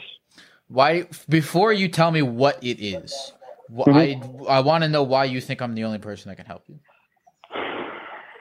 To be honest, it's something that's been weighing on my mind for years and years, and I've spent a lot of time trying to figure out, you know, what it means, what it could mean, what the answer is to this. And I think I just came across you probably like 2 weeks ago or so. I think it was from TikTok, and I've been following you since. And you have this sense of knowledge that you put off in areas that I've never felt from anyone else. And I feel like you might be able to give me some insight on this particular topic. I don't know. It's just a feeling, I guess. Okay. We can try, but I have said, but I'm not qualified to do anything in any shape or form. But you know what, Zach, you know what? Tonight's a special night. Let's give it a shot. Tell me what's going on. So this is something that I thought about years ago. And like I said, I've never really been able to get closure on it by myself, but I really need to know. And I hope you can give me, you know, some guidance on it. So here it is. This is hard. Do dogs know they're dogs? Absolutely not. Okay. I have a dog, Zach. And he doesn't know? She has no fucking clue. Okay. How do you know that she doesn't know, though? Because she knows very few things. Yeah. But I feel like they know a lot of things we don't know. Food is delicious. Yeah. She knows. I mean, look, she knows things that humans, that animals instinctually know. Yeah. Not with their brains, but with, you know, this is why I don't know anything about anything, but like, she doesn't know what a dog is. Okay. She instinctually knows what food is. She instinctually responds to affection and the release of oxytocin, as we all do. Yeah. You know, when she's being pet, it releases feel-good chemicals in her brain, so she knows she likes being petted. But she doesn't know these things because, everything that she knows is because of chemicals being released in her brain, not because of knowledge from like a database or anything. Yeah. No one's ever told her she's a dog. So exactly. No one's ever told her she's a dog. If she can't feel it, she does not know it. Yeah. If she can't feel it she can't feel dog with her body. But sometimes my dog follows me out to my car, and he goes to the back door. He doesn't ever try to drive. So I feel like he knows I'm a dog. I cannot drive this car. I got to get in the back. That's just how it is. You know? He doesn't know what driving a car is. He had that idea is foreign to him. Yeah. But he has to know that it's a mode of transportation, unlike walking on his four legs, and he has to know that he's not capable of making that possible. You know what I mean? I don't know. I'm not claiming I think to, you're to giving have him more too much knowledge credit. on I this. don't think he thinks that much about this. I don't think he's thinking that. I don't think he's thinking as hard about it as you think he is. I want to think that he's so smart. I know you wanna want to. believe it. And by the way, look, I'm not going to be the kid telling you that Santa Claus isn't real, even though he's Yeah, not. no, yeah. Well, but you're probably right.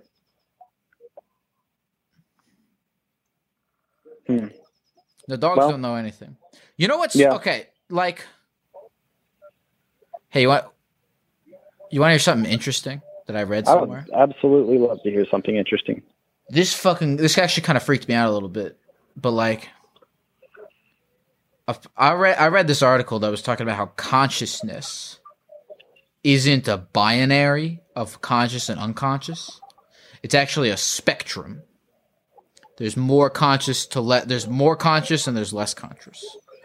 And humans, I think is really fucking interesting. Humans have not won the binary of consciousness and unconscious by being conscious. They're simply more conscious than other things, which means there's something more conscious than us. Yeah, that makes sense. So like an ant doesn't understand the world of a chicken. Yeah. A chicken doesn't understand the world of a dog. Imagine how imagine how little a dog understands the human world. There is another organism above us that we understand as much, that we can only understand as much as a dog could understand us. Yeah. Yeah. Do you think that type of organism is here with us? No, I don't think it cares about us. Yeah. But, well, I mean, but what do dogs. I know? I'm a human. Dogs follow us around. Do you think it's possible that we could follow that around and not even realize that it possesses this ability over us? Dogs follow us around because we do things to them that release feel-good chemicals in their brain. Yeah. Such as pet them and give them food. Because that's the only thing they know is those chemicals in their brain. And by the way, I think that means that I wouldn't say that doesn't mean your dog doesn't love you. I think your dog actually does love you. But Yeah. I also think, this is some fucking Pickle Rick shit right here. But Yeah. love is, just a chemical. Yeah, no, for sure. I agree.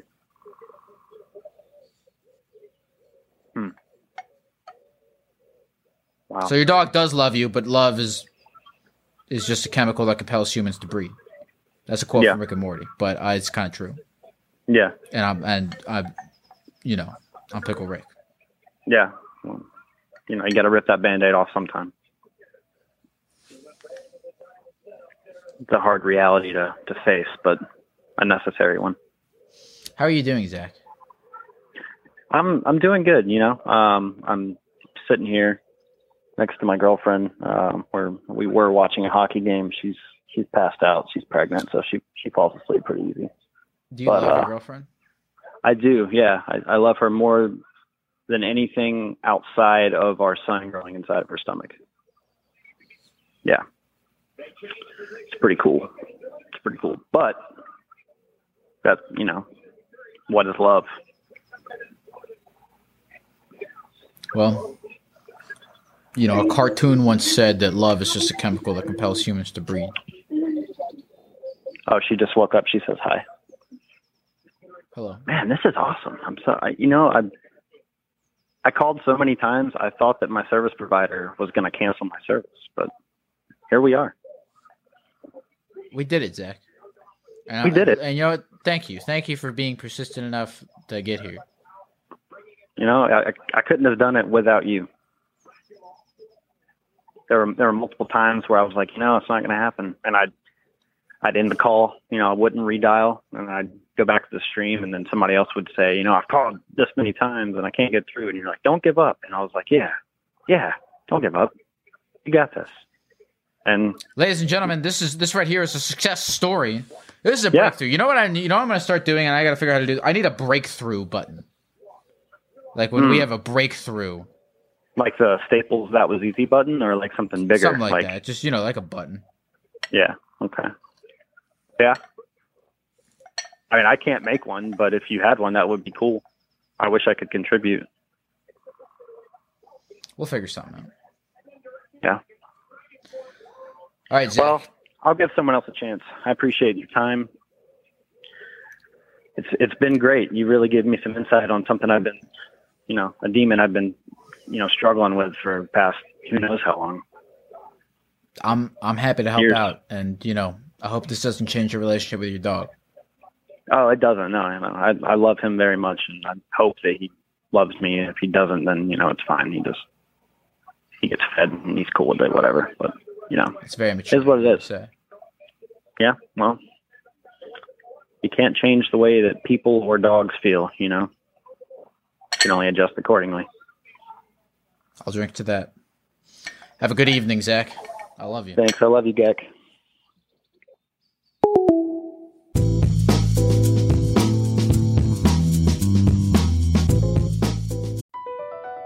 BP added more than $70 billion to the U.S. economy in 2022 by making investments from coast to coast. Investments like building charging hubs for fleets of electric buses in California and starting up new infrastructure in the Gulf of Mexico. It's and, not or. See what doing both means for energy nationwide at bp.com/investing in America. When it comes to listing your home for sale, everyone and their mom has advice. Oh, honey, who's going to want to buy this place? On a cul-de-sac? It's literally a dead end. But for professional advice, a RE/MAX agent actually knows best. Let's start with a neighborhood analysis. I've been seeing lots of buyers looking to move here. RE/MAX is the most trusted name in real estate. Visit RE/MAX.com or download the RE/MAX app to find the right agent. The right agent can lead the way. Based on 2022 BrandSpark American Trust Study. Each office independently owned and operated. Call from Eli. Hello, Eli. Hey. How are you doing, Gex? I'm all right, and thank you for asking, because not a lot. Look, Eli, can I level with you here? Yeah. Not a lot of people ask me how I am, which is fine. I don't mind that people don't ask me how I am that often either, because they're not obligated to. I didn't set up the stream so that people could ask me how I am. That would be ridiculous. Of course, but I appreciate what they do, so thank you for have that response. Of course, exactly. I mean, it's always nice, but I'm not actively seeking it. I'm not actively. Have you ever lied, Eli? No, actually, we'll get into that. What are you doing right now? What am I doing? Well, right now I've been having a few booze and watching the stream. That's cool. What do you usually do all day? What do I usually do all day? Well, see, I'm a diesel technician, so usually I'm working on heavy equipment or semi-trucks.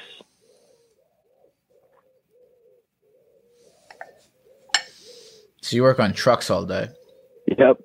Semis all day. Always like a threat of being crushed. I love doing it. Yes, so that's scary. You're like you're a constant threat of a gigantic machine crushing your skull. Yeah, exactly. And that's the thrill. There's nothing better than that thrill. Really? Are you serious right now? That's weird, because if you had just told me that you enjoy the mechanics of fixing cars, I wouldn't think that was crazily fucked up. But the fact that you're telling me that you enjoy the danger of potentially getting your head crushed by being underneath a car, that's the excitement. Different. I almost don't believe you. No, that's the real excitement. Are you being? You could be as safe as possible. You could be as safe as possibly can, but you never know if that thing's going to crush you. So you always have to keep that like ready thought of fight or flight. Are you being serious right now? I'm being dead serious. I can't. That makes no. I am not doing this to like. I know this is a funny situation, and this is a funny call. But I'm not doing this to exact. That makes no sense whatsoever, and I don't believe you. It's the thrill. So I've always been a thrill seeker. I've always been on dirt bikes. Always been looking for that excitement, that fight or flight. But that's dirt bikes and like skydiving. There's a thrill so to different. I know, but I couldn't find my way into that profession. I ended up usually getting hurt.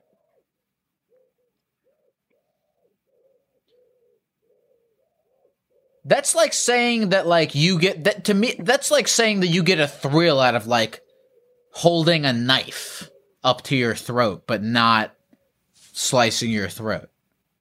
No, I wouldn't take it that far, but I do like that fight or flight stimulation. However, I do know that the real question of this stream was about the lie. No, wait. So are you telling me would you prefer to work in an environment that had would you get off on working in an environment that had less safety restrictions? No, not necessarily, because I also highly look after safety, but sometimes even when safety is at the highest precaution and shit's been looked at, you never know if something's going to go wrong for no reason. There's always that slight chance.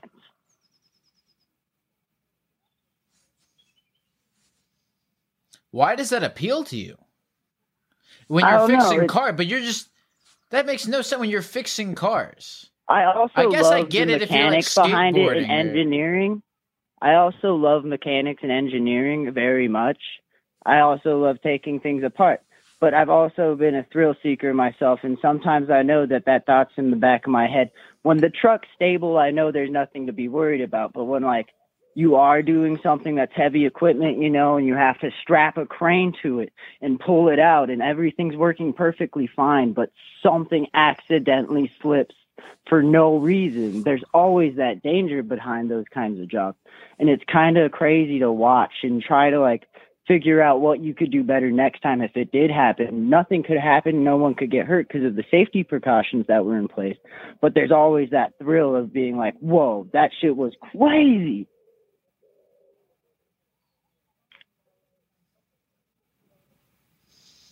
All right. Real quick. Can I ask you something? What? Have you ever lied? What? Yes. And I've only told a handful of people this lie. And it would be amazing to have it out in public. Hit me. So, a few years back, I got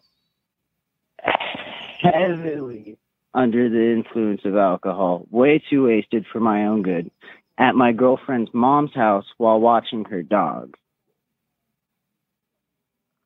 Well, I ended up shitting on her mom's floor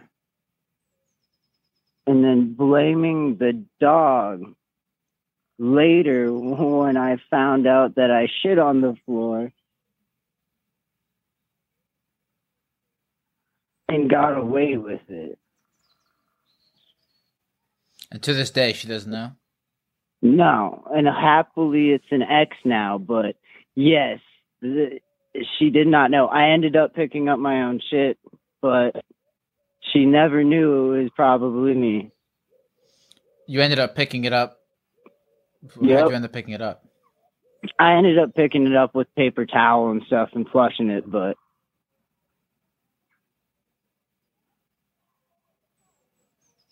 You should apologize to the dog, man. oh, dude, that dog was amazing too. I love that dog. I felt so bad. Do you think the dog was pissed at you? Probably. He looked real upset when I looked over at him.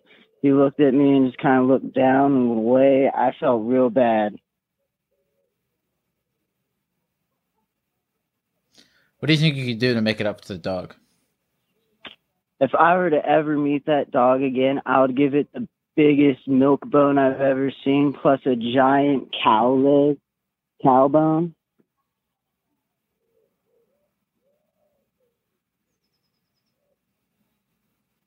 Would that be enough?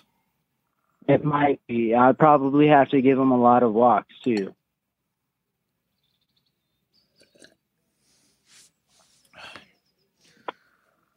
What'd you say your name was? My name was Eli, man. Eli? Thanks for being honest with us about your lie, and I hope it made you feel better to come clean about that. It really did, man. Thank you for letting me bring that up. Absolutely. You have a great night, man. You too, man. I love you, Eli. I'll talk to you soon. I love you too, Gex.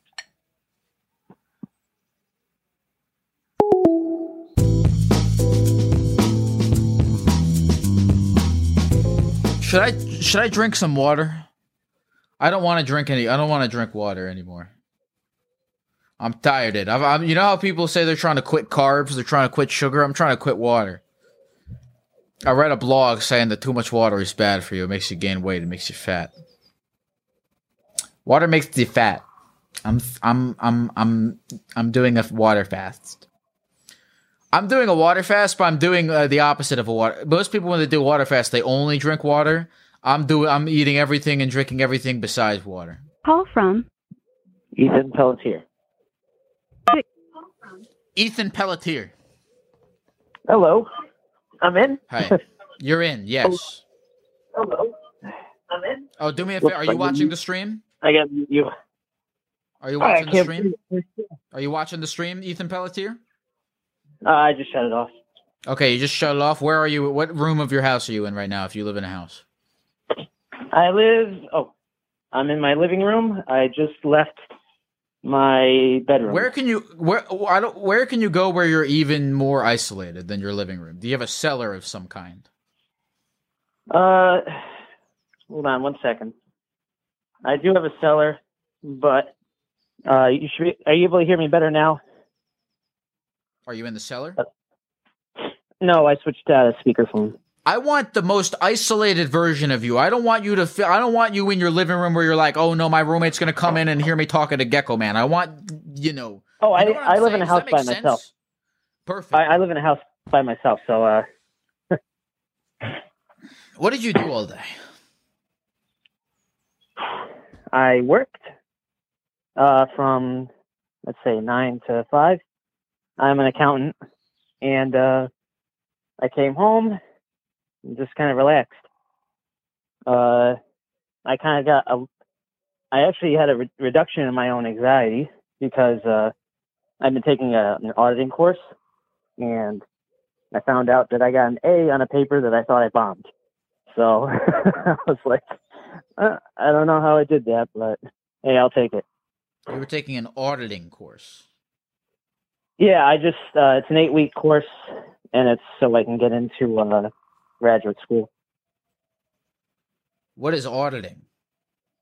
Auditing is basically just trying to make sure that, trying to find the right way to put it. All right, in accounting, accountants, mostly what they do is just record transactions. So let's say you own a company and you need to purchase some materials for some reason. An accountant records that transaction. They record any transaction that has to do with money, and then they make balance sheets and reports based on the money that is spent and taken in. Where do you think we go when we die, Ethan? I do not know yet. Well, of course you don't know. But where do you think? Oh yeah, I've been I have to admit that kind of comes in my head every so often, and Really? I'd like to So you think about that. this often? Yeah, it's something that comes in my head because I got a little bit of a fear of death, so I kind of would like to make. I prefer the idea of there being something, just because I don't like the idea of going out and being nothing. You know what I Why mean? are you afraid of death? I just, it's something that I've carried since I was a kid. And it's just the idea, I just don't like the idea of ceasing to exist as myself, or that even that remote possibility of that. Because as someone who's agnostic, I'm not certain, but I genuinely don't like the idea of, poof. So when you say that, when you say exist as yourself, does that mean that, like, if let's say you found out that you could be reincarnated as like something I wouldn't like that. You wouldn't like that. You wouldn't, even if it was you get to keep on living, but you can't live as Ethan Pelletier. I want to keep my identity and my person. I feel like I just really like being me. And I don't really ever want to lose that. Do you like your life? Yeah, for the most part, yes. I mean, to get where I've definitely been through a lot of crap. I lost my mom 3 years ago to leukemia, and that's kind of how I got the house. I inherited it from her, and I had to deal with some guilt over that because I felt guilty that I profited over her death. But I came to a point where I realized that, I remember my mother, and I remember like the good and the bad, and I do care about her. And if she were alive, she'd be proud of where I am today, and she'd be happy that I have the house. She'd be happy that I still have the house because when she died, I didn't have a job, so it was a very uncertain time period where I wasn't sure if I was going to be able to keep the house or not. But I fortunately found a good accounting job, and well, I managed to save my house. No, I agree with you, man. I can understand where those feelings of like guilt would come, but like, dude, what you said, like full on, like she would want you to have that house. She would want you to have a good life. Yeah, and she'd be proud of me for where I am today.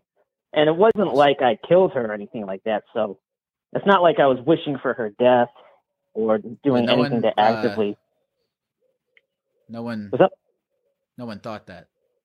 No, I know. I'm just saying it's not like I was doing those things, so I shouldn't feel any guilt towards that. You know what I mean?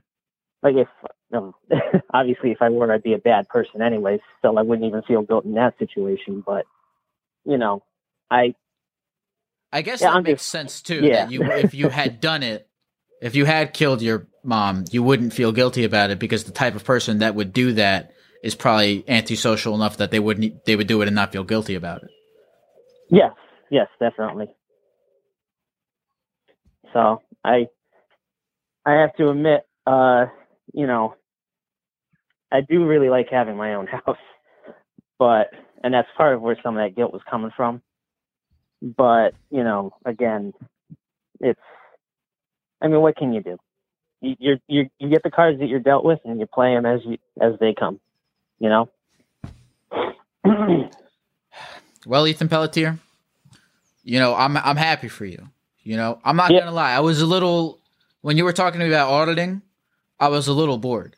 But I know accounting is very boring. but that's the thing is you're aware of I think that because I've there's a stereotype about like accountants that they're like their parents made them be an accountant or whatever. But this does seem like a path that you have chosen that you're happy with.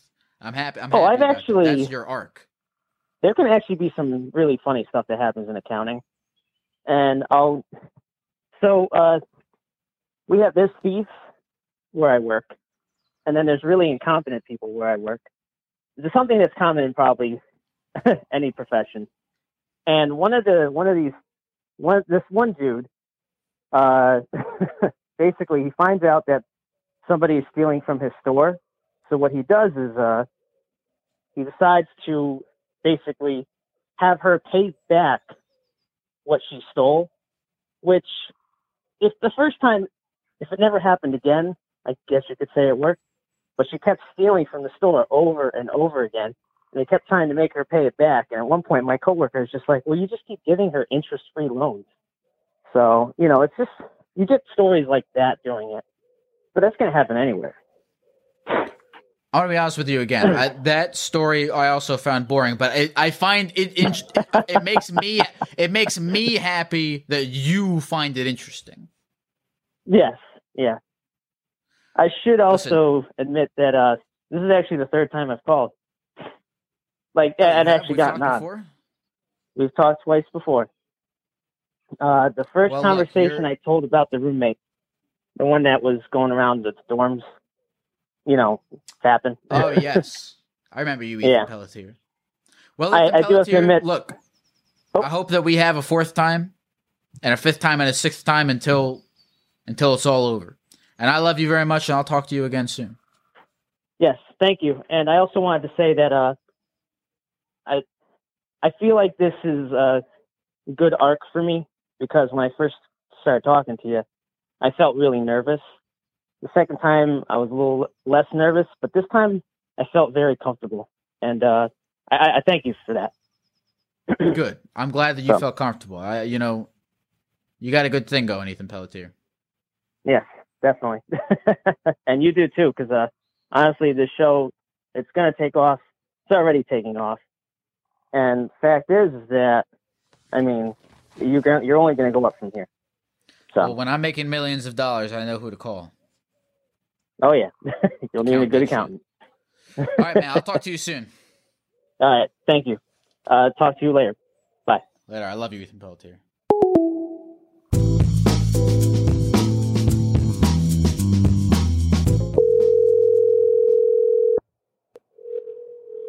Hello? Hello? Hey, this is Aaron. This is Aaron? This is Aaron. You said this is Dan or Aaron? Aaron. Aaron. My best friend in elementary school was named Aaron, and he and I got into a fight because 3 of my friends broke into his house when we were 13, and we raided his fridge. And we raided his fridge, and he had a fucking... You know the book Call of the Wild, Aaron? Do you know that book? He had a fucking copy of Call of the Wild in his fridge.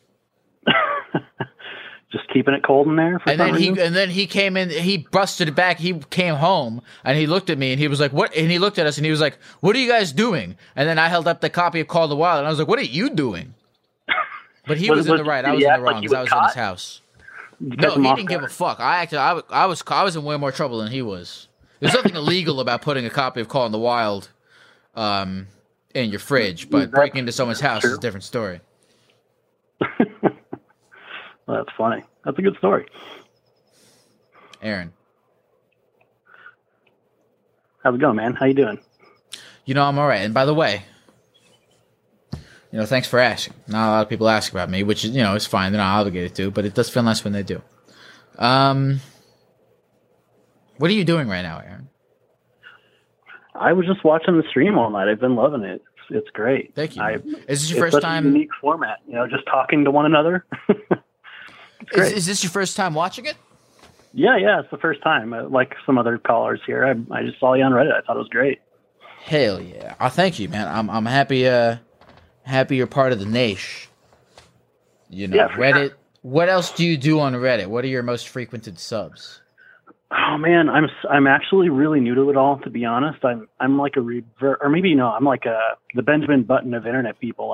I've been off internet and social media and stuff for a really long time, but just starting to get back into it, but trying to use it responsibly, I guess. I love psychology and stuff, so I know there's a lot of issues with stuff online I try to stay away from. Well, I said I would make this a quickie. I'm trying to think of some good... Oh, yeah, that's right.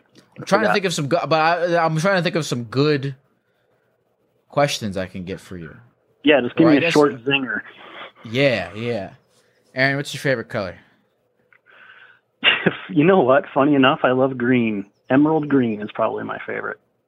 Why? I don't know why. It's just really pretty. Actually, I have a room in my house that's just painted green. Not like a bright, awesome gecko green, but a nice, tame, earthy green. What are your 5 favorite green things? Oh, man. Okay, first on top of my head is Kermit, because he's a classic. Oscar the Grouch, also a classic. I don't know why I'm just going with puppets. That's odd. Fair enough. You say green things just in general? Yeah, green things, or I guess green characters. Yeah, pickle. Somebody in chat said green apples. I do really love Granny Smith apples. It's great. So we got pickles, apples, Oscar the Grouch, and Kermit. Yeah. Okay. So one more. One more. I'm just gonna go with trees. I love trees. They're pretty. All shapes and colors. I love nature.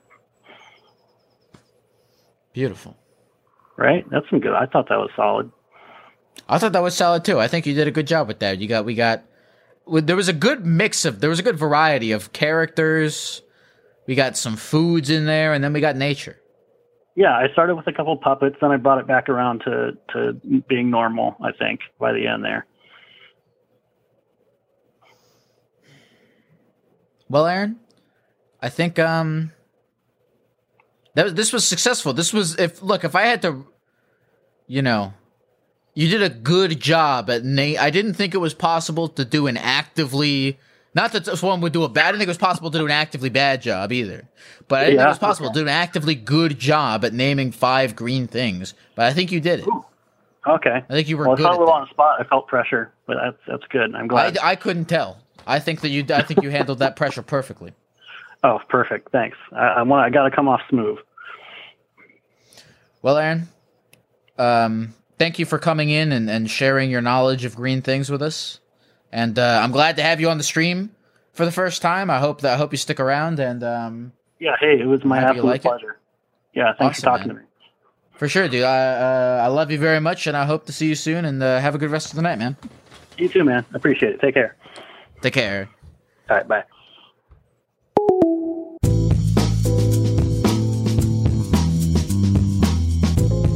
Hell yeah. We did it. We made it to the end of the episode. This has been Therapy Gecko. This is the Therapy Gecko podcast. If you like it, feel free to subscribe. Feel free to drop a nice review. If you didn't like it, feel free to drop a 1-star review. I think that's fair. I think if someone didn't like your podcast and they want to drop a bad review of it, I think that's fine. That's what bad reviews are for.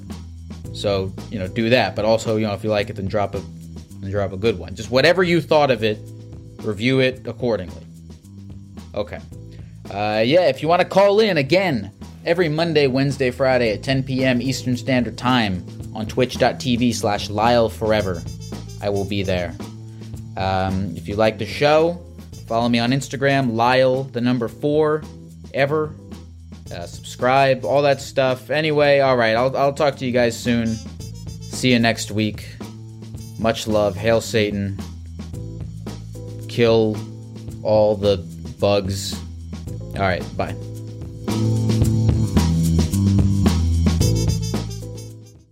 When it comes to buying your first home, everyone has questions. Can we even afford to buy a house right now? Well, I need to negotiate. How do I even negotiate? Luckily, a RE/MAX agent has answers. Hey, Brian, those are really good questions. They are? Thanks. It's my first time buying. I work with first-time buyers all the time. I got you. RE/MAX agents have more experience than other real estate agents. Visit RE/MAX.com or download the RE/MAX app to find the right agent. The right agent can lead the way. Each office independently owned and operated. Pulling up to Mickey D's just for drinks? Oh yeah, that's me. Nothing extra, just perfection and a straw. Coming in hot for the coldest cups on the block. Because there are drinks. Then there are drinks from McDonald's. Mix things up with any size lemonade or sweet tea for $1.49. Perfect with our classic fries. Price and participation may vary. Cannot be combined with any other offer. Ba-da-ba-ba-ba.